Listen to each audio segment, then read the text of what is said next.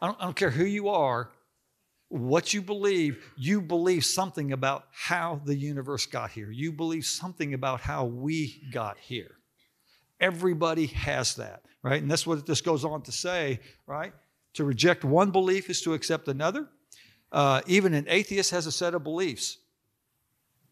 Right? Even an atheist has a set of beliefs, and people that claim that I don't believe anything, that's a set of beliefs. Right? And so if we were to ask an atheist, how did the universe begin? What's the cause of the universe? Would they have an answer? They would. They would have an answer, right? They would go to the Big Bang Theory, and that would be their answer. And then how did human life get here? Well, that's Darwinian evolution. And so they would have these ideas. Well, what about nature? And what about the purpose of the universe? Well, there is no purpose. But all of that is a belief. And so when we look at this definition and we apply it to people's worldviews, even atheism is a religion. Even atheism is a religion. Now, if you ever get in a discussion with an atheist and you just want to, watch them go ballistic, tell them that. Oh, your belief's a religion. They will lose their mind immediately. I've done it. I've had these conversations. It's just another religion. A false one, but it's a religion. There's no way. I don't believe in God. That's not what religion is. Right? Religion it's a belief about cause, nature, and the purpose of the universe. Everybody's belief qualifies as a religion. Okay? All right? That's what I was saying. Everybody has a religion. The question is it truth? Is it truth? Probably a year or so ago, somebody was asking me about sharing the gospel, how I share the gospel, and they were just interested. They said, where do you start at? Where do you start at when you share the gospel? And I said, in most cases, I start with truth. I start with truth. Because we live in a post-Christian culture that doesn't even believe that truth exists. So first, we've got to establish something on the grounds of truth. And that's where I always start. Not always, most of the time. Because we need to ask the question, when somebody says, I'm Hindu, okay, great. How do you know that's true? Right? And if somebody asks you, what are you? Oh, I'm a follower of Christ. How do you know that's true? That is fair game for them to ask you that question. And we need to have a response. Saying me, mom, papa were Christians and mom and dad are Christians, and so I go to a church and so I'm a Christian. That's not a response. And one, that doesn't make you a Christian either. We all need to have responses, and we all need to be able to ask, is it true? And then we need to be able to respond why we believe that that's true and the evidence that gives it that. Okay? So Christianity, it's a theistic worldview focused on the person of Jesus Christ. Set this up here.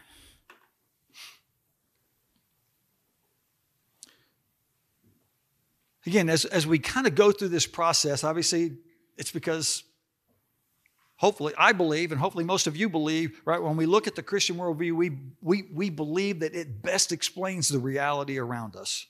And so as we go through this process, and certainly over the next 5 weeks, this becomes the standard. Christianity is the plumb line, and we're going to compare all these other 5 worldviews. We're going to compare it to Christianity, right? And so we're going to talk about, right, all truth is God's truth, and all worldviews have some truth in them. Right? Kevin Dorman and I were talking earlier this evening. He says that's what makes them so appealing. It's because there's some truth in them. Right? And so we're going to sit there and look at, okay, what are the truths that are in them, and where does that align up with Christianity? And where are the ideas that they don't align with Christianity? I think the value of knowing where is truth in secular humanism is that becomes a bridge of discussions for us. Instead of starting out, well, hey, these are all the things that we disagree with. Hey, this is what we agree with, right? And that becomes a door for opening conversations. And that's what we want. Man, we don't want to, if we get into an argument, we're done. We've already lost that conversation for the cause of Christ. That's not what we want. Man, we want to be able to have influence for the cause of Christ. So, we derive our understanding of the world through the teachings of the Bible. Scripture is the lens by which we determine all reality. It's Scripture. That becomes our lens. And so when we start to wrestle with an idea, right, we can talk about it logically, we can talk about it philosophically, but does it align with Scripture? Does it line up with God's purpose and design? Again, we talked about that last week. So Christianity, we have two sources of revelation. General revelation, which this is God's communication of himself to all people in all times and all places, right? That's what created. It's the created order. It's nature. That's general revelation. And so we can learn some things about God through looking at general revelation, right? We can learn some truth in general revelation, and that's available to all people. Whether you're a follower of Christ or not, it's available to you. Romans 1:19 and 20, it says, because that which is known about God is evident within them, for God made it evident to them. For since the creation of the world, his invisible attributes, his eternal power and divine nature have been clearly seen, being understood through what has been made, so that they are without excuse. All right, Psalms 19:1 says, the heavens are telling of the glory of God, and their expanse is declaring the work of his hands. Look, general revelation is enough to convict us of our sins, but it's not enough to save us from our sins. And it's important that we know that. And again, I've had discussions with people, and what about those people that never hear the gospel of Jesus Christ? What about them? Right? And I've heard people teach, well, you know what? If you just respond to the truth that God makes available to you, that's enough to save you. And look, I'm just going to be honest with you. I like that idea. I really do. Because it makes it easier for people to get saved and to get into heaven. There's just one problem with that. It's not biblical. Right? Scripture tells us it's only through the gospel of Jesus Christ that people are saved. It's not through responding to a little bit of truth. It's responding to all of who Jesus Christ is and what he's called us to. That's what saves us. So then what about those people that never hear the gospel? You know what? Our God's big enough that if somebody responds to the truth that's available to them, God will reveal more truth. And if they respond to that truth, he will continue to reveal more truth until you get to the gospel. If he has to parachute a missionary in the middle of the Amazon, God can do that. God can do that. Right? There are no hindrances to God. There's no barriers. There's no boundaries that keeps God out. Man, if you desire to know the God of all creation, he'll reveal himself to you. He will get the gospel of Jesus Christ to you or you to the gospel. But general revelation, it's enough to convict us of our sins. It's not enough to save us from our sins. So special revelation, right? It's God's unique revelation about himself through the scriptures. That's special revelation. 2 Timothy 3:16. Right? All scripture is inspired by God and profitable for teaching, for reproof, for correction, for training in righteousness, that the man of God may be adequate, equipped for every good work. It is God-breathed. And again, the questions come up, I just think it's just a book written by men. And again, our first response is to launch into a rebuttal. No, just ask. You don't have to do that. Just ask, why do you believe that? How did you come to that conclusion? Man, let people state why they believe. And again, a statement is not an argument. Right? To make an assertion doesn't mean that it's true. That's just a preference or an opinion that you have. And that's okay to have it. Just don't state it like it's an absolute truth.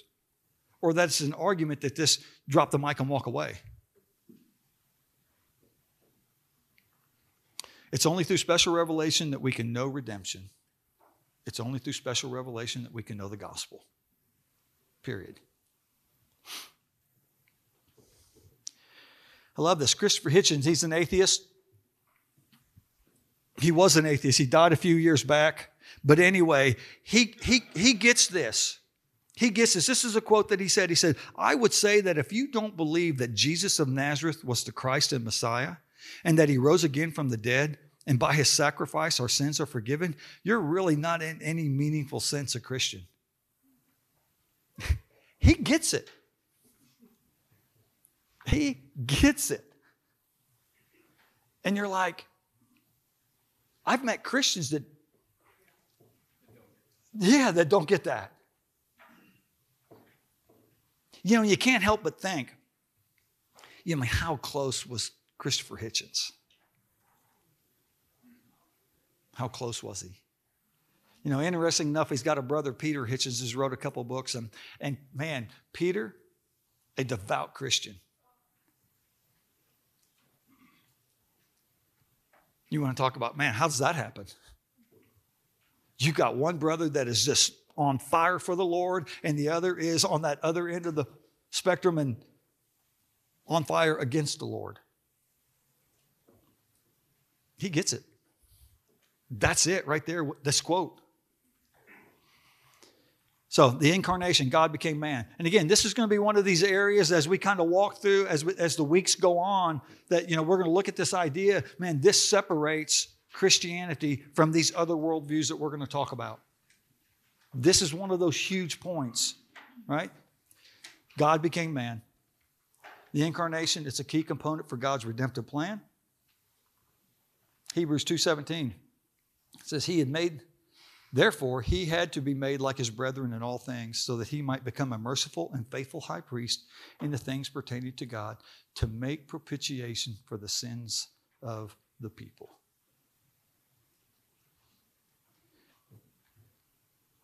If God the Son didn't leave the glories of heaven and take on humanity, what does that mean for us?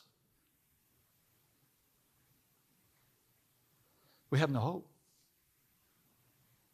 We have no salvation. You can't crucify a spirit. Jesus had to take on humanity, that he would walk the earth that we walk, that he would suffer the things that we suffer, that he would experience the temptations that we are tempted with, and yet he sins not. And he dies on the cross for our sins. You need a physical body to do that. He was buried, and a physical body resurrected from the grave, so that we may also have salvation. Without the incarnation, we have no salvation. It's that simple. Without the incarnation, we have no salvation. So Jesus defines the incarnation in John 14:6. He says, I'm the way, the truth, and the life, and no one comes to the Father but through me. Man, we learned 3 important questions about life in this passage. I love this. We learn what is good, we learn what is true, and we learn what is beautiful. I'm the way, that is good. I'm the life, or I'm the truth, that is what's true. And I'm the life, that is what's beautiful. Man, it is easy to sit there in our day and time and say, come Lord Jesus, I'm done. You stick a fork in me. I am ready to go. But man, he has called us to live an abundant life here, now, and today. I mean, that's the hope that we have. John 10:10, I have come that you may have life and have it more abundantly. Man, he doesn't want us walking through these days just being beaten down by the world and just in sorrow and anguish and thinking there's no hope. There's always hope in Jesus Christ, and he wants us to live that hope out now. There's the future hope, but there's the hope of today. There's the hope of today. We need to remind ourselves that often. And you know what? And some days, and you know what I'm getting ready to say, some days we need to do it about every hour. Right? We all have those days. It's a life of hope. Let it be a life of encouragement. Let it be that which is good and true and beautiful. We good? So the gospel, it also separates Christianity from all other worldviews. Again, Kevin and I were just talking a little earlier, and it's like, we can talk about similarities amongst religions, and there are some, this separates it right here. When we talk about salvation, what? Ephesians 2, 8, and 9. For by grace you're saved through faith, and that not of yourselves. It is a gift of God, not as a result of works, so that no man may boast. Only in Christianity is salvation by grace through faith. Every other worldview, if there's a mode or if there's an idea of salvation, it's through works. It's what you do and what you do and how often you do it. And then, right, you're still not sure. Then you're still not sure if you make it in. Did I do enough good works that outweigh my bad works? Man, this is a major thing. How do you know when you've done enough good works to get into heaven? Man, you're just rolling the dice at that point in time and say, okay, God, you tell me. We don't have to have that response. Man, when we stand before the God of all creation, it's like, I placed my trust in your Son, Jesus Christ. Come in, my child. This separates the incarnation.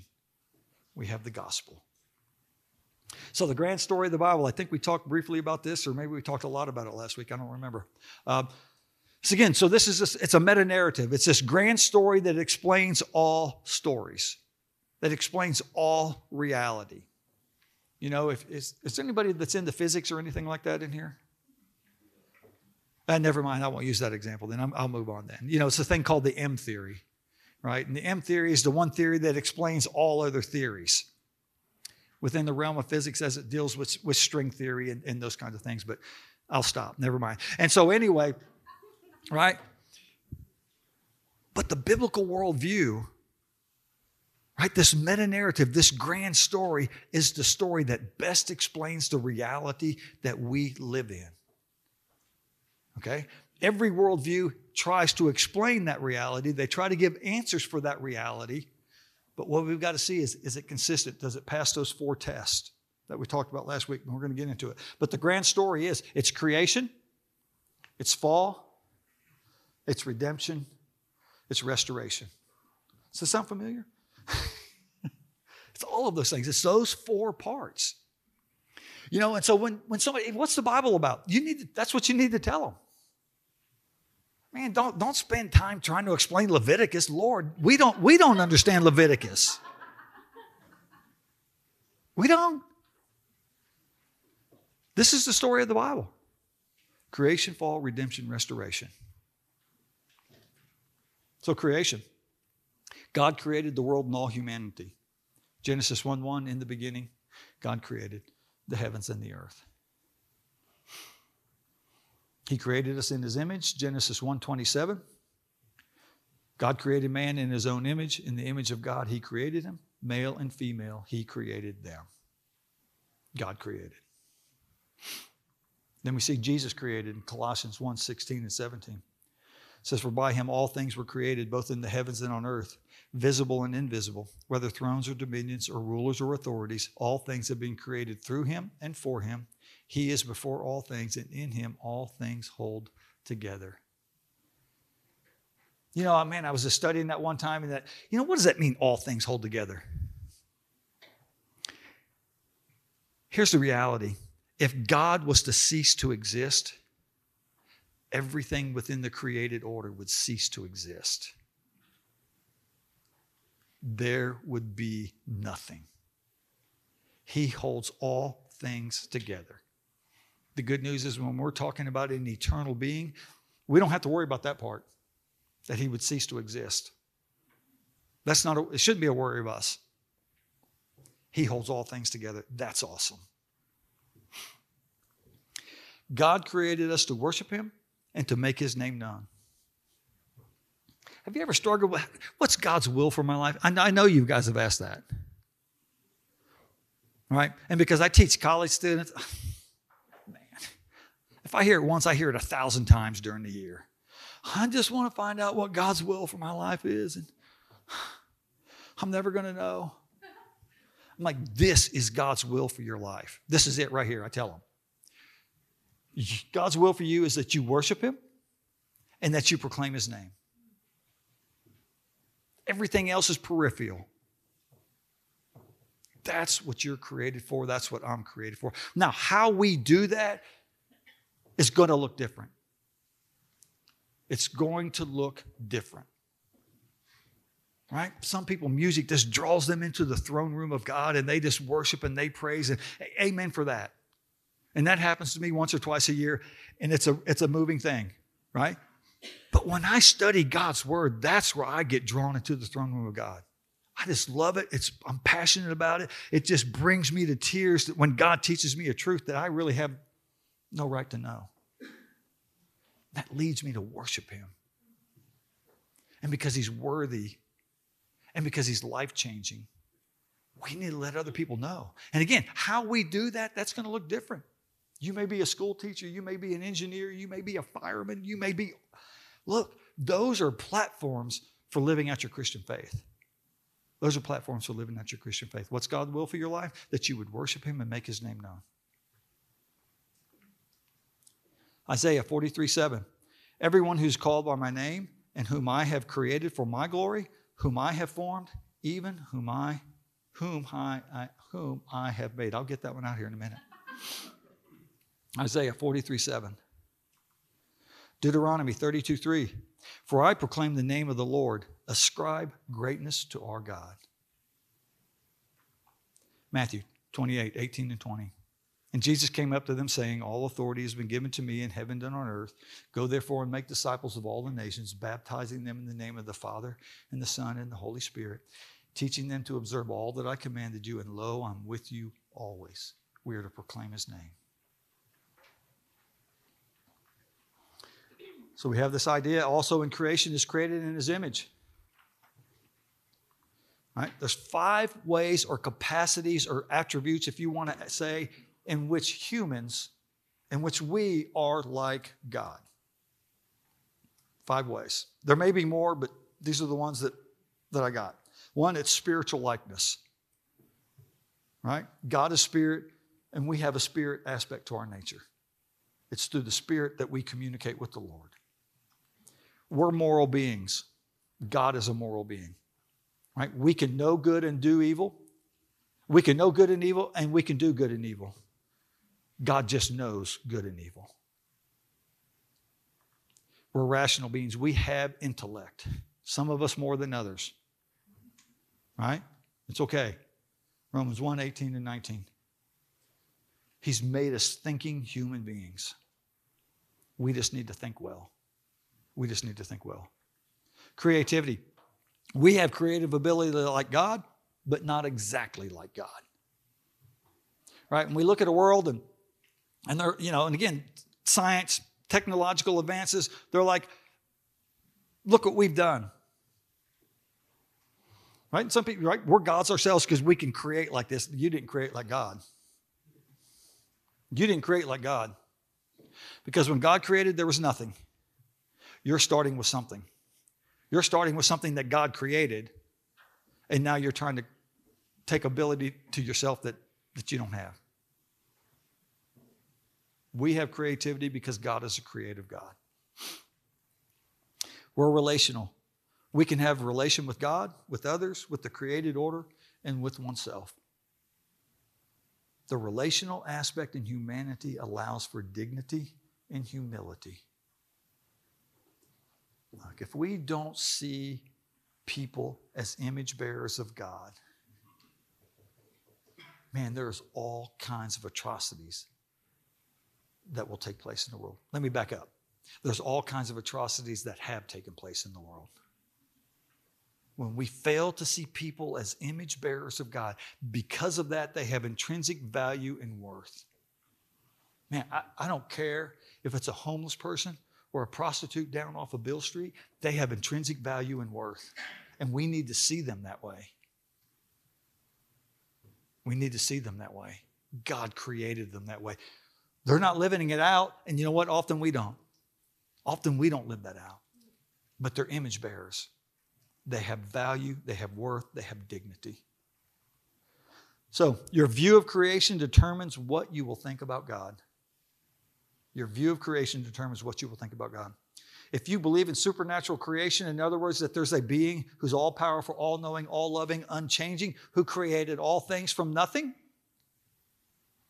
if you're one of those people that believe that, then you also understand that you are accountable to God. He created us. He made the rules. We get to decide, are we going to follow by those rules or not? But that's our only decision. We are accountable to God. If you believe in naturalism, right? Big Bang, Darwinian evolution, all of that aspect of it, then you believe there is no God and you're accountable to nobody but yourself. You get to call the shots. Carl Trueman calls this idea expressive individualism. He's got a great book out there. It's called A Strange New World. If you got time, I'd encourage you to read it. Some people call it the autonomous self. I don't know whether you noticed this or not, but we live in kind of a narcissistic society. That's expressive individualism being lived out. I get to call the shots. I'm pursuing my happiness. If you're interfering with that, then you're part of the problem. Then you're part of the problem. And we'll either cancel you or we'll just push you to the fringe because you will not interfere with my happiness.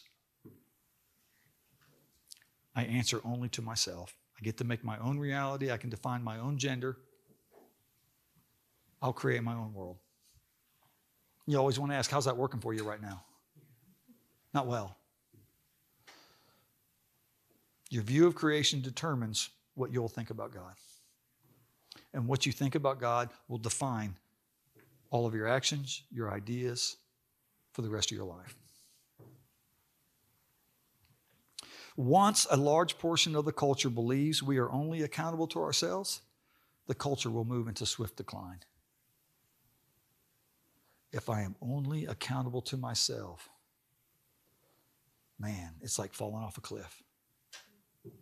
Ethically, morally, spiritually, man, it's a deep dive. Because you become the center of the universe instead of the God of the universe. Like I said, Carl Trueman, he's got Strange New World's a good one. Another good book that's out there, it's called Faithfully Different by Natasha Crane.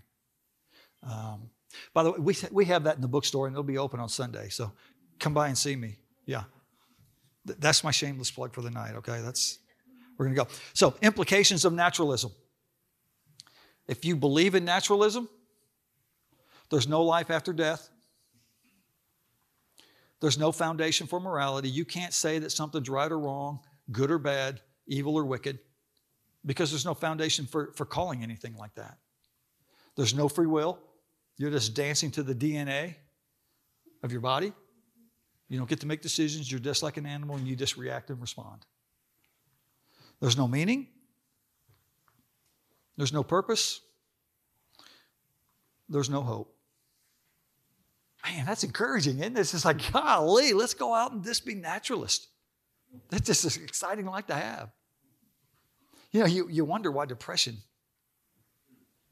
is such a huge part in our culture. I used to tell people, I said, if you can go into the medical field, you'll always have a job. And now, and that's probably still true too, but now it's like, man, if you go into counseling, man, you got years of work ahead of you. You got years. You will never run out of people that are in need of counseling. Naturalism will bring you to that. Questions? Yeah, Amanda? How is naturalism different from atheism with believing there is no God and you're just accountable to yourself? Actually, atheism is going to be born out of naturalism. Yeah, naturalism is that overall worldview that, the earth, the universe is a closed system. So there's nothing outside of this system that is imposing anything upon it. Right? And so it just came about by natural processes, which means there's no design, there's no purpose. It's just more chaos and mutations and just chance happenings is how the earth and the universe got here and how we got here. So there is no God that's intervening on that.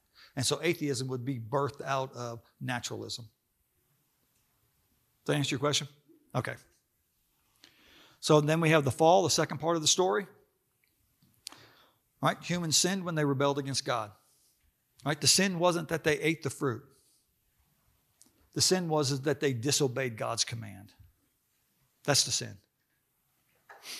Right? And people say, really? Eternal separation for eating a piece of fruit? If that was the issue, then I could agree with your challenge. It's not eating a piece of fruit. It's they clearly knew what God said. Right? You got all of these trees. Just don't eat this one. You got one job. That's it. And we couldn't do that. It was rebellion against God's word. Right? Satan causes them to doubt God's goodness and the truthfulness of his word. And they followed Satan. That's the sin. Sin is to miss the mark, or I love this, to depart from the good life God intends for each of us. Man, God intends for you a good life. But we depart from that when we sin. Right? The fall affects everyone. Romans 3:23, for all have sinned and fallen short of the glory of God. Everyone means everyone. Right? The world we live in is not as it ought to be.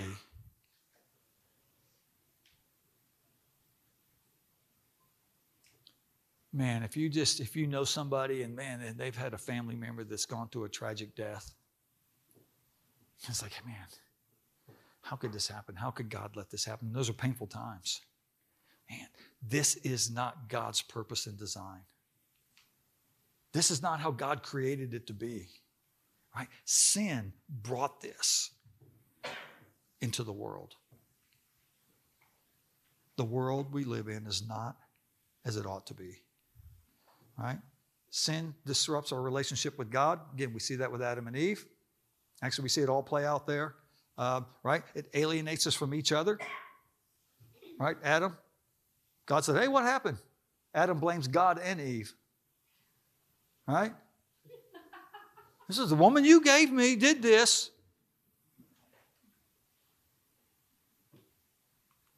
And then Eve, what does she say? It's a serpent. Right? Satan didn't get a chance to respond. Don't you find that interesting? He had already been judged. Satan had already been judged. And so sin, it alienates us from God. It disrupts our relationship with God. It alienates us from each other. It affects literally our life within the created order. I mean, how the earth operates is affected by the sin.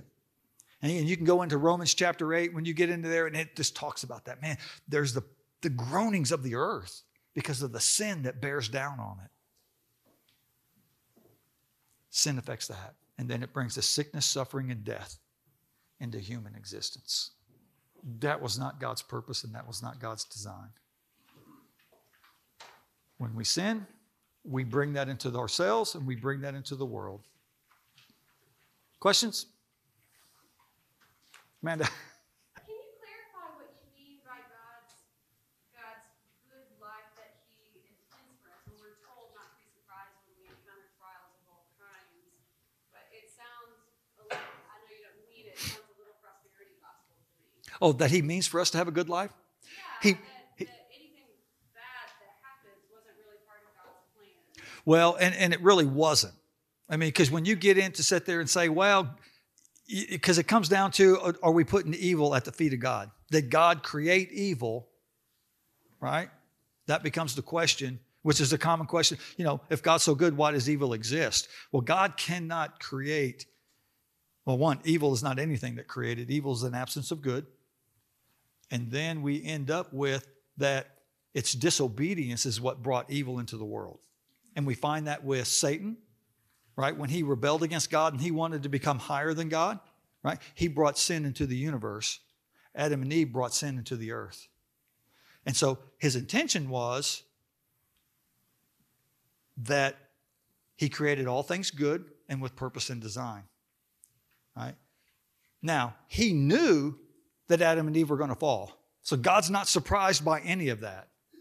Right? He knows that, but he didn't create that, because then that makes God responsible for evil. And that's not part of his character. So when God handed Job over to Satan, you don't think that anything that happened to Job was what God intended? God allowed that to happen, but he didn't cause that to happen. Because he could have said, Satan, you do with him what you want. And Satan, being the nice guy, he said, you know what, I like Job, I just don't think I'm going to do any of that. Right? But that was Satan's choice to bring that against Job. It wasn't God saying, hey, I want you to just throw haymakers on Job for the next 10 years. No, but God did say, hey, look at my servant Job, have you considered him? Yeah, he allows that to happen. And so that's when we get into these ideas that, man, when struggles come into our life, right? When tragedy comes into our life, when evil comes into our life, God may allow that. Not may, God does allow that. Let me change that. God does allow that. But he doesn't cause that. That's the difference. I don't know if I explained that well or not. Are you okay? All right. Yeah.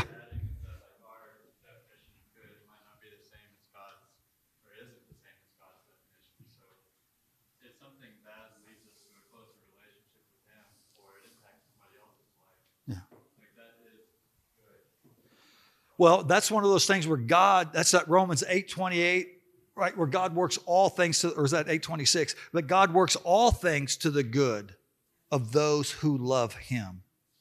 Right? And so again, that's where we sit there and say, man, if evil happens, if a tragedy happens to me, God can turn that to good.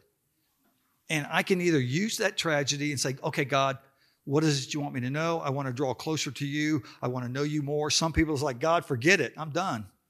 If this is the way you're going to treat your children, no thanks. Again, we choose how we get to respond. And so God doesn't bring evil. That's not part of his character. He cannot do evil. He cannot bring evil. But he certainly can allow it, and he can test us. He can test us.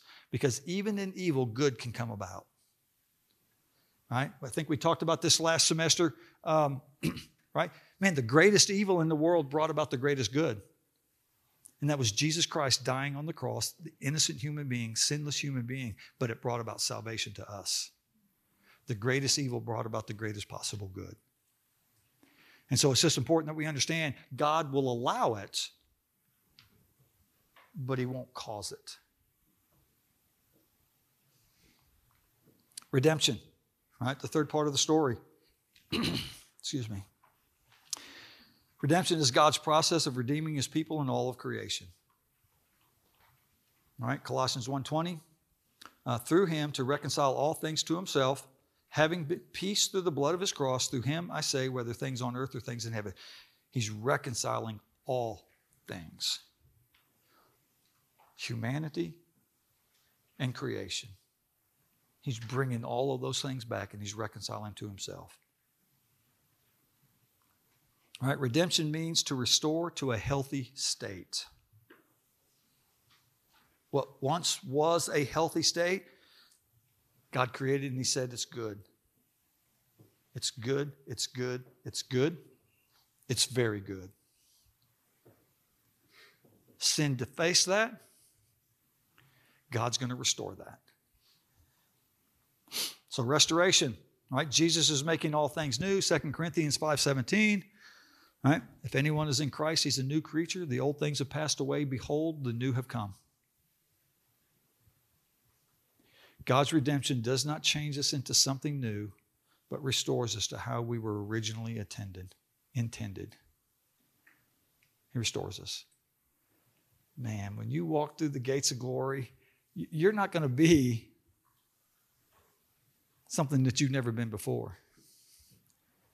Right? You ever hear that saying, hey, be a better you? That's when you're going to be a better you. That's it. You'll look the way you look now. Maybe not the way you look now, right? Hopefully I'm going to look a little bit better than this. God's going to restore that original creation that was intended for you. As Christians, we're called to engage the culture with the gospel, but not just the gospel. The gospel is the starting point. Until we get to that, until people give their life to Christ, we can't move on to step 2. Right? When Scripture talks about salvation, it talks about justification, which becomes your point of salvation. It talks about sanctification, which is the process of becoming like Christ. That's every day that we live on this earth is a sanctifying day for us. And then there's glorification, and that's when we reach the throne room of God. And then we will worry no more about sin nor tears. All right? We're called to engage the gospel. But so often what happens is man, we share the gospel, we see somebody get saved, amen, man, we mark our Bible, put our little, notch in the Bible, and we move on. No, we don't. Now the work begins. Because we don't save anybody. That's the reality. We share the gospel. The Spirit saves. But then the discipleship process begins. Then the hard work begins. Right? Then the messy work begins. Man, if you've ever spent time discipling people, I'm like, was my life as messed up as yours? I mean, you get into stuff. That's engaging the culture. That's engaging the culture. When we work to bring people to grow into the maturity of the faith. I can't. Billy Graham crusades, right? Anybody? Yeah, I used to watch those before I was saved, and I was thinking, ridiculous. And then I got saved, and I was just amazed that you're just seeing hundreds of thousands of people being saved. I was like, this is awesome. I think I've heard somebody estimated like over 1 million people to the Billy Graham sharing the gospel got saved. And I was just amazed at that whole thing. And then something hit me. Where are those 1 million people at? Are they walking with Christ today? Are they discipling? Are they growing? Are they leading other people closer to Christ? If we have that idea that all we got to do is share the gospel and we get to move on, that's the starting point. And then the hard work begins. Engaging the culture is never less than the gospel, but it's always going to be more than the gospel.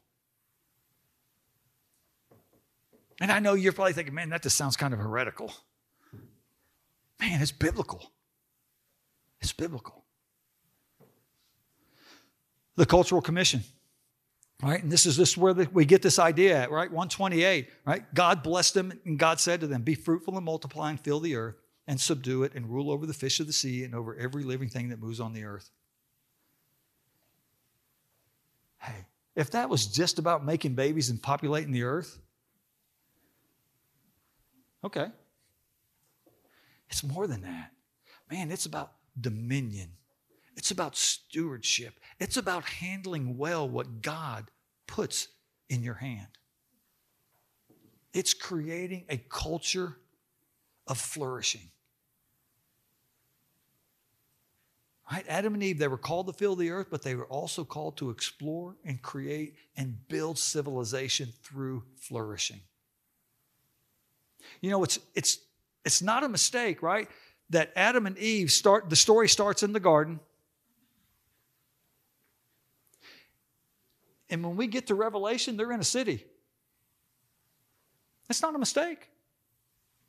Because I've often asked, well, if God's restoring all things to its natural state, why don't we go back to the garden? Because we were called to create a culture of flourishing, of civilization, of goodness, of kindness, of generosity. Right? That's what we're called to do. And we're still called. That hasn't changed for us today. Just because of the fall, it's like, well, we messed that up. No, we're still called to this cultural commission today.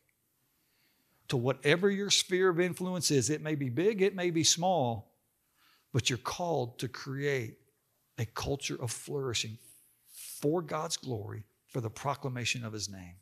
Every one of us are called to that. Every one of us. Jeremiah 29, 1-7. Specifically, verse 7, it says, seek the welfare of the city where I have sent you into exile and pray for the Lord on its behalf, for in its welfare you will have welfare. And again, that word, it's shalom. That word welfare is shalom. It's peace.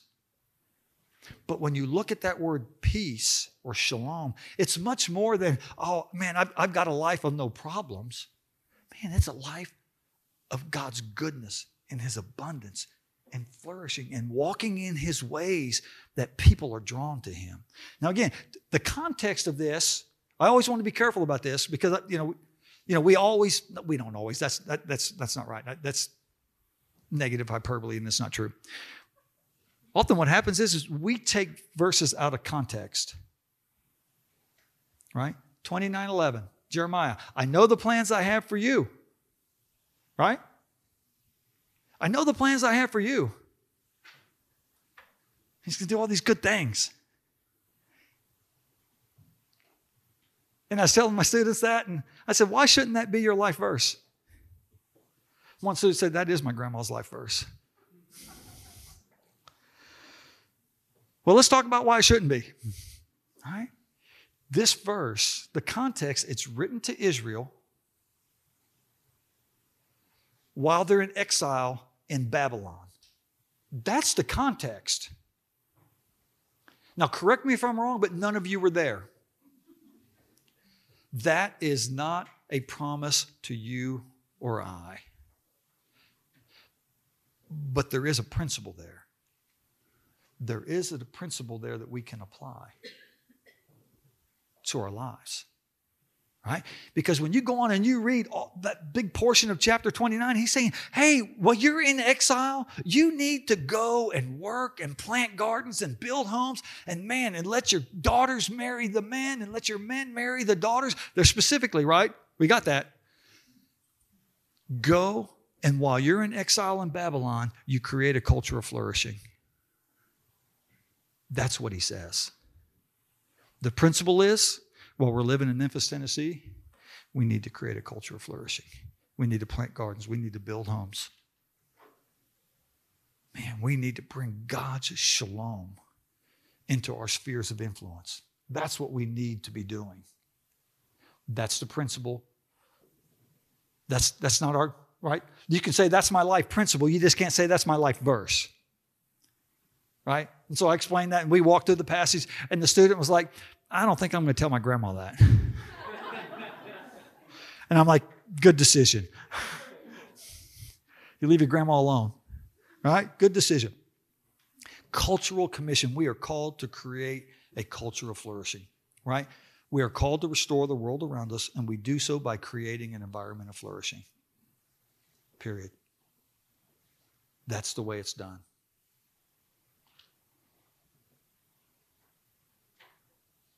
We are to create and restore culture. We are called to carry forth the Great Commission and the Cultural Commission. We hear a lot about the Great Commission, as we should. How many of you have heard about the Cultural Commission before this? Yeah, me too.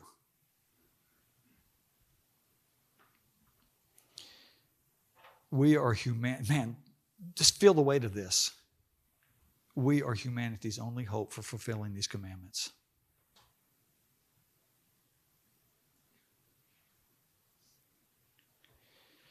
You know, you can talk about what somebody believes, and they can talk passionately about it, and they can pound their fists and stamp their feet. If you want to know what somebody believes, watch how they live their life. Watch how they live their life. Again, Kevin and I were just talking about this earlier, and it's like, yeah, I think everybody should share the gospel. Well, when's the last time you shared the gospel, Rick? I've never shared it. I don't really believe that if I'm not doing that. Right? It's easy to talk a good game. Sure gets difficult living it out. Man, God calls us to live the gospel of Jesus Christ out. Not just the gospel, but right? The Great Commission. Questions? So what's the problem? All right. I was telling Joel this earlier. Look, this is not millennial bashing that's going on, okay? Okay, I just want you to know that. These are just some statistics that we pulled in. And so I'm not bashing. Millennials are great. I love them. They're all great. Yeah. Before you go on, actually, Yeah. why do you think that most people hadn't heard it? Because I mean, I hadn't heard of it. I was noticing. Because I think we get into the idea that all we have to do is share the gospel and love people and we're good. That's all we got to do. That's just not what Scripture says. The Scripture says we are to share the gospel. Right? That's the beginning. That's step A. Because the cultural commission is a worldview idea, most pastors are not trained in worldview ideas. Ask them about Greek, ask them about Hebrew, ecclesiology, and eschatology. They're all over that. But when you start talking about worldviews, they're just not trained on that. See, the issue is we have a worldview problem in our society. We have a worldview problem in our church. Because we fail to understand what we have been called to do. Go share Jesus. You're good. That's the starting point. And so it's just not talked about. It's just not talked about. But when we start talking about it, people are like, man, that makes sense. I can see that. I can see where Scripture calls us to that.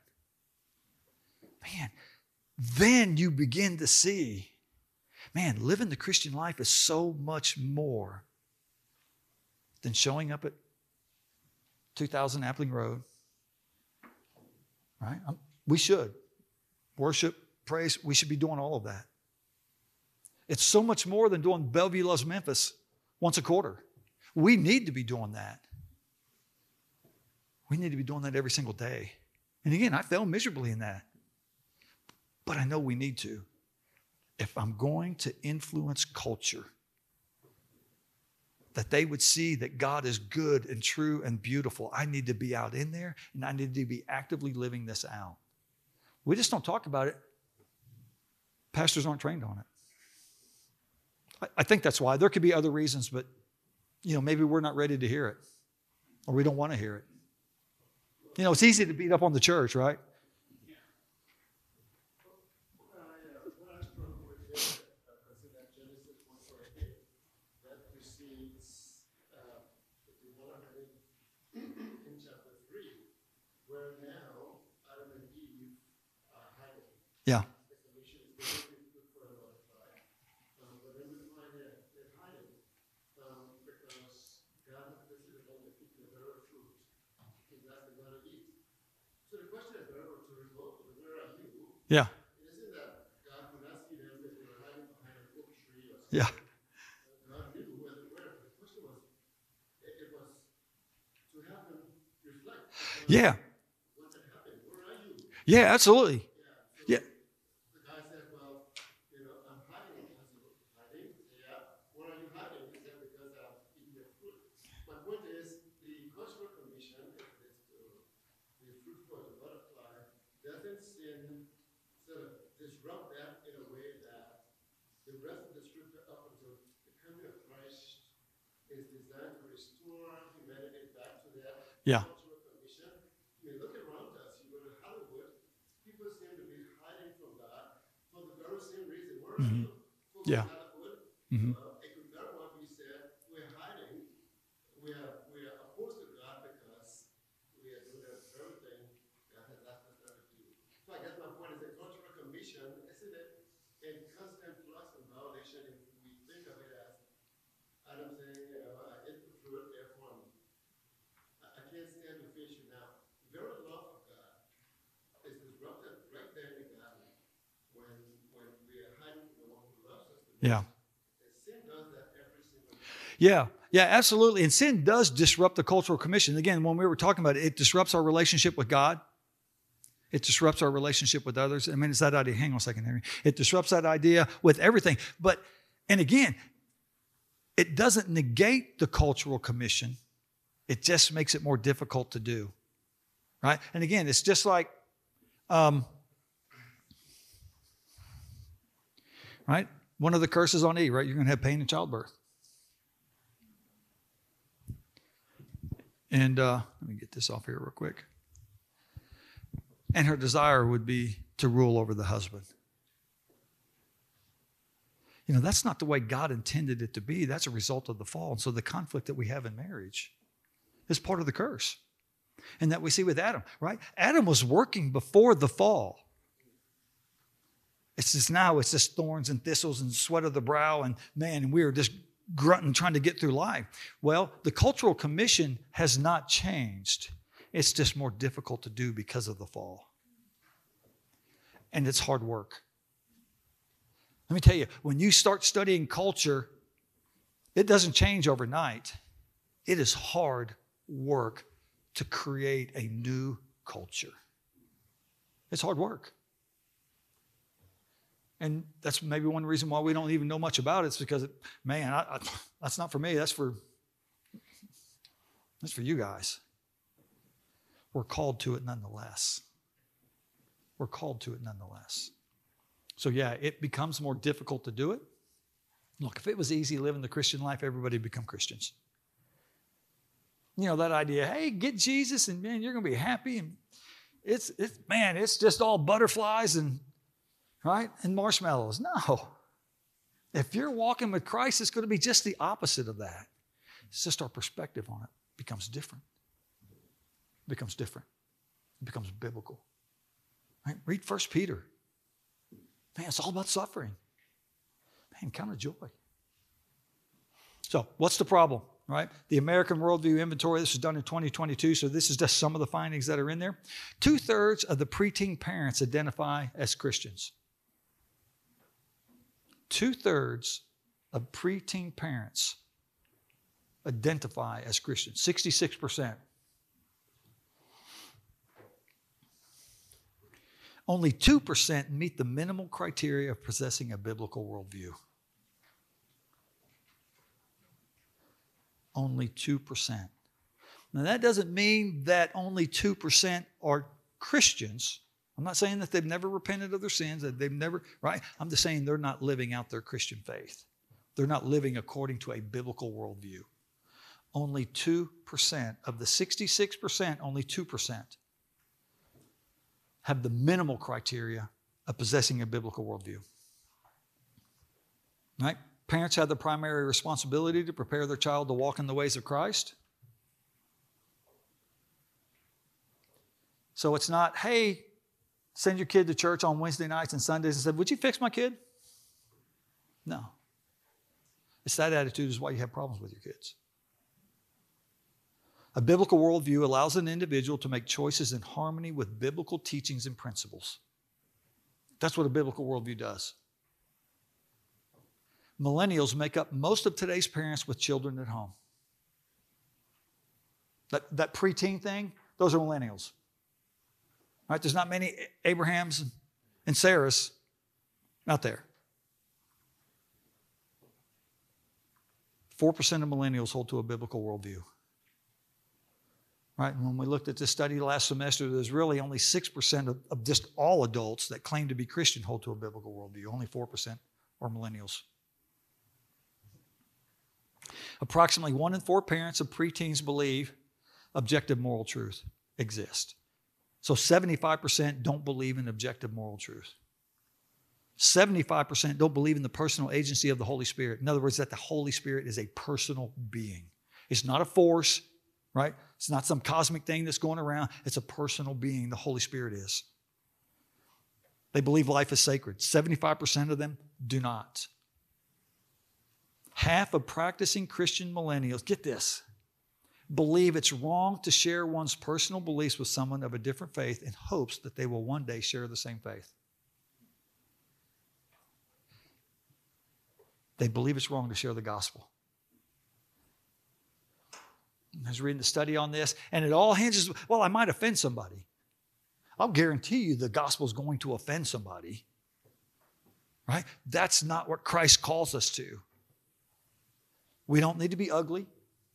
We don't need to be abusive. We don't need to be arrogant about it. We need to be loving and kind. But please know, when you share the gospel, there's going to be people that are going to be offended. Man, I'd rather you be offended at me for sharing the gospel than God to be angry at me for not. You're going to lose that one every time. And you're like, how does that even happen? Again, there was another study, right? Millennials are more pro-life than the generation before them. I'm like, man, that's awesome. You guys are killing it. But then there was another study that showed, man, a millennial, 50% of them would take their friend to an abortion clinic if they thought it would help them. How do you put those two things together? I don't know. I just know that's not right. I know he calls us to share the gospel of Jesus Christ.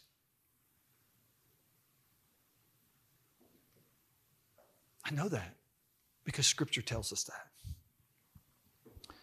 So 40% of the millennials hold to this false notion that if someone says they disagree with you, it means that you're judging them.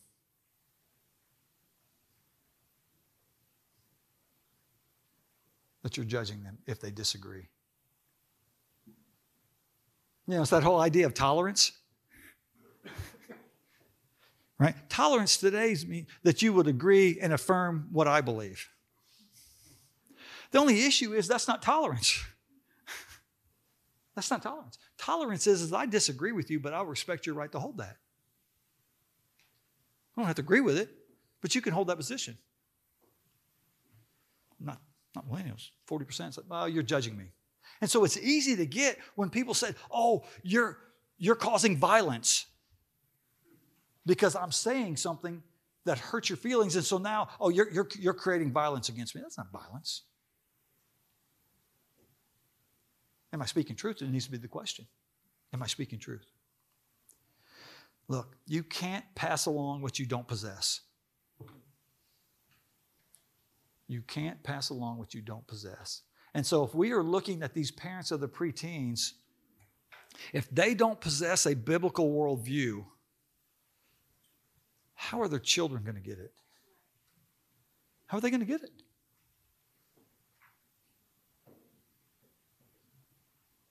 That's why last week I was talking about, we haven't even begun to study the whole Gen Z, which is what most of our kids are today, these preteens and stuff.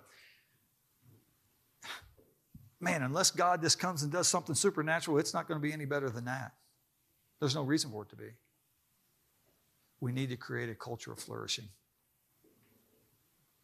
of vibrancy, of health, of goodness, of truth, of beauty. We're called to that. So now let's get into the biblical worldview. The biblical worldview is a consistent and coherent worldview based on the Bible and the life and the ministry of Jesus. It passes the 4 tests of truth. We talked about this last week, so we'll go kind of quick through this. Every worldview needs to have this test put on it. This is what it is. The first test is the test of reason. Can it be logically stated and defended? Is it consistent and not self-refuting? This really becomes alive when we start talking about the New Age movement. It fails this test every single time. The test of the outer world, is there some external or self-corroborating evidence to support it? Historical worldviews must be corroborated by external evidence. Historical worldviews would be Christianity, Judaism, Islam. I'll go and throw Mormonism in there. They say it's a historical worldview, but it fails on every account. But anyway, if you claim to be a historical worldview, you need to have history on your side. You need to have archaeology. You need to have artifacts on your side. Test of the inner world. Does it adequately match what we experience in our world? Does it line up with what we think and feel? Does it conform to reality? Does it conform to reality? And then the test of the real world. Are its consequences good or bad when applied to any given cultural context? Again, last week we kind of talked about the idea of China's one-child policy. And it's failed miserably. And now they got a 2-child policy or a 3-child policy. Just a bad idea. And now they're reaping the consequences of that. 5 things to consider. Again, we're going to blow through this pretty quick. There's 5 questions that we want to consider about the Bible. Man, when I usually cover this, we spend 4 weeks on this piece right here. But we don't have 4 weeks. So how are you to understand or interpret the Bible? Man, we are to interpret Scripture through a literal, historical, grammatical method of interpretation. And what that says is we don't interpret it allegorically and metaphorically. It doesn't mean that there's not allegory in there or there's not metaphors in there, right? Because once we switch to a metaphorical or allegorical interpretation, I hold the interpretation. Right? You may have written the letter, but it's like, oh, this is what she really means. This is what, I don't want to see you again. You're just a self-righteous, arrogant jerk. What'd she say? She's into me. Right? No, I don't get to interpret your letter. You hold the meaning to your letter. I know she's never sent you a letter like that, right? Okay. Not me, right? And so we get into this idea is whoever wrote the letter, they hold the meaning to the letter. We don't get to reinterpret it. That's postmodernism all over the place. So what does the Bible say about humanity? We talked about this, Genesis 1:27-28. We all have value. We're all created in God's image. What does the Bible say is wrong with us? Sin. Easy enough. Romans 3:10. There's none that is righteous. None means none. We can't save ourselves. What does it say about how we should live? We are to live holy lives separated unto God for good works. 1 Peter says, but like the Holy One who called you, be holy yourselves also in all your behavior. And again, it's back to that idea, what you really believe, that's what you'll live. It will be revealed in your actions. Ephesians 2:10, for we are his workmanship created in Christ Jesus for good works, which God prepared beforehand so that we would walk in them. Think about that. Man, God has created good works for each one of us to do and to live. Man, I get excited about that, and then there's deep conviction. I wonder how many good works I've left on the table. But when we do the good works, we begin to create a culture of flourishing. Man, that's your connection. God created this for us to do. We need to do it, and when we do it according to his way, then we begin to engage the culture, and we create a culture that flourishes. How are we to understand other worldviews based on this? Colossians 2:8. They're not our enemy. They're not our enemy.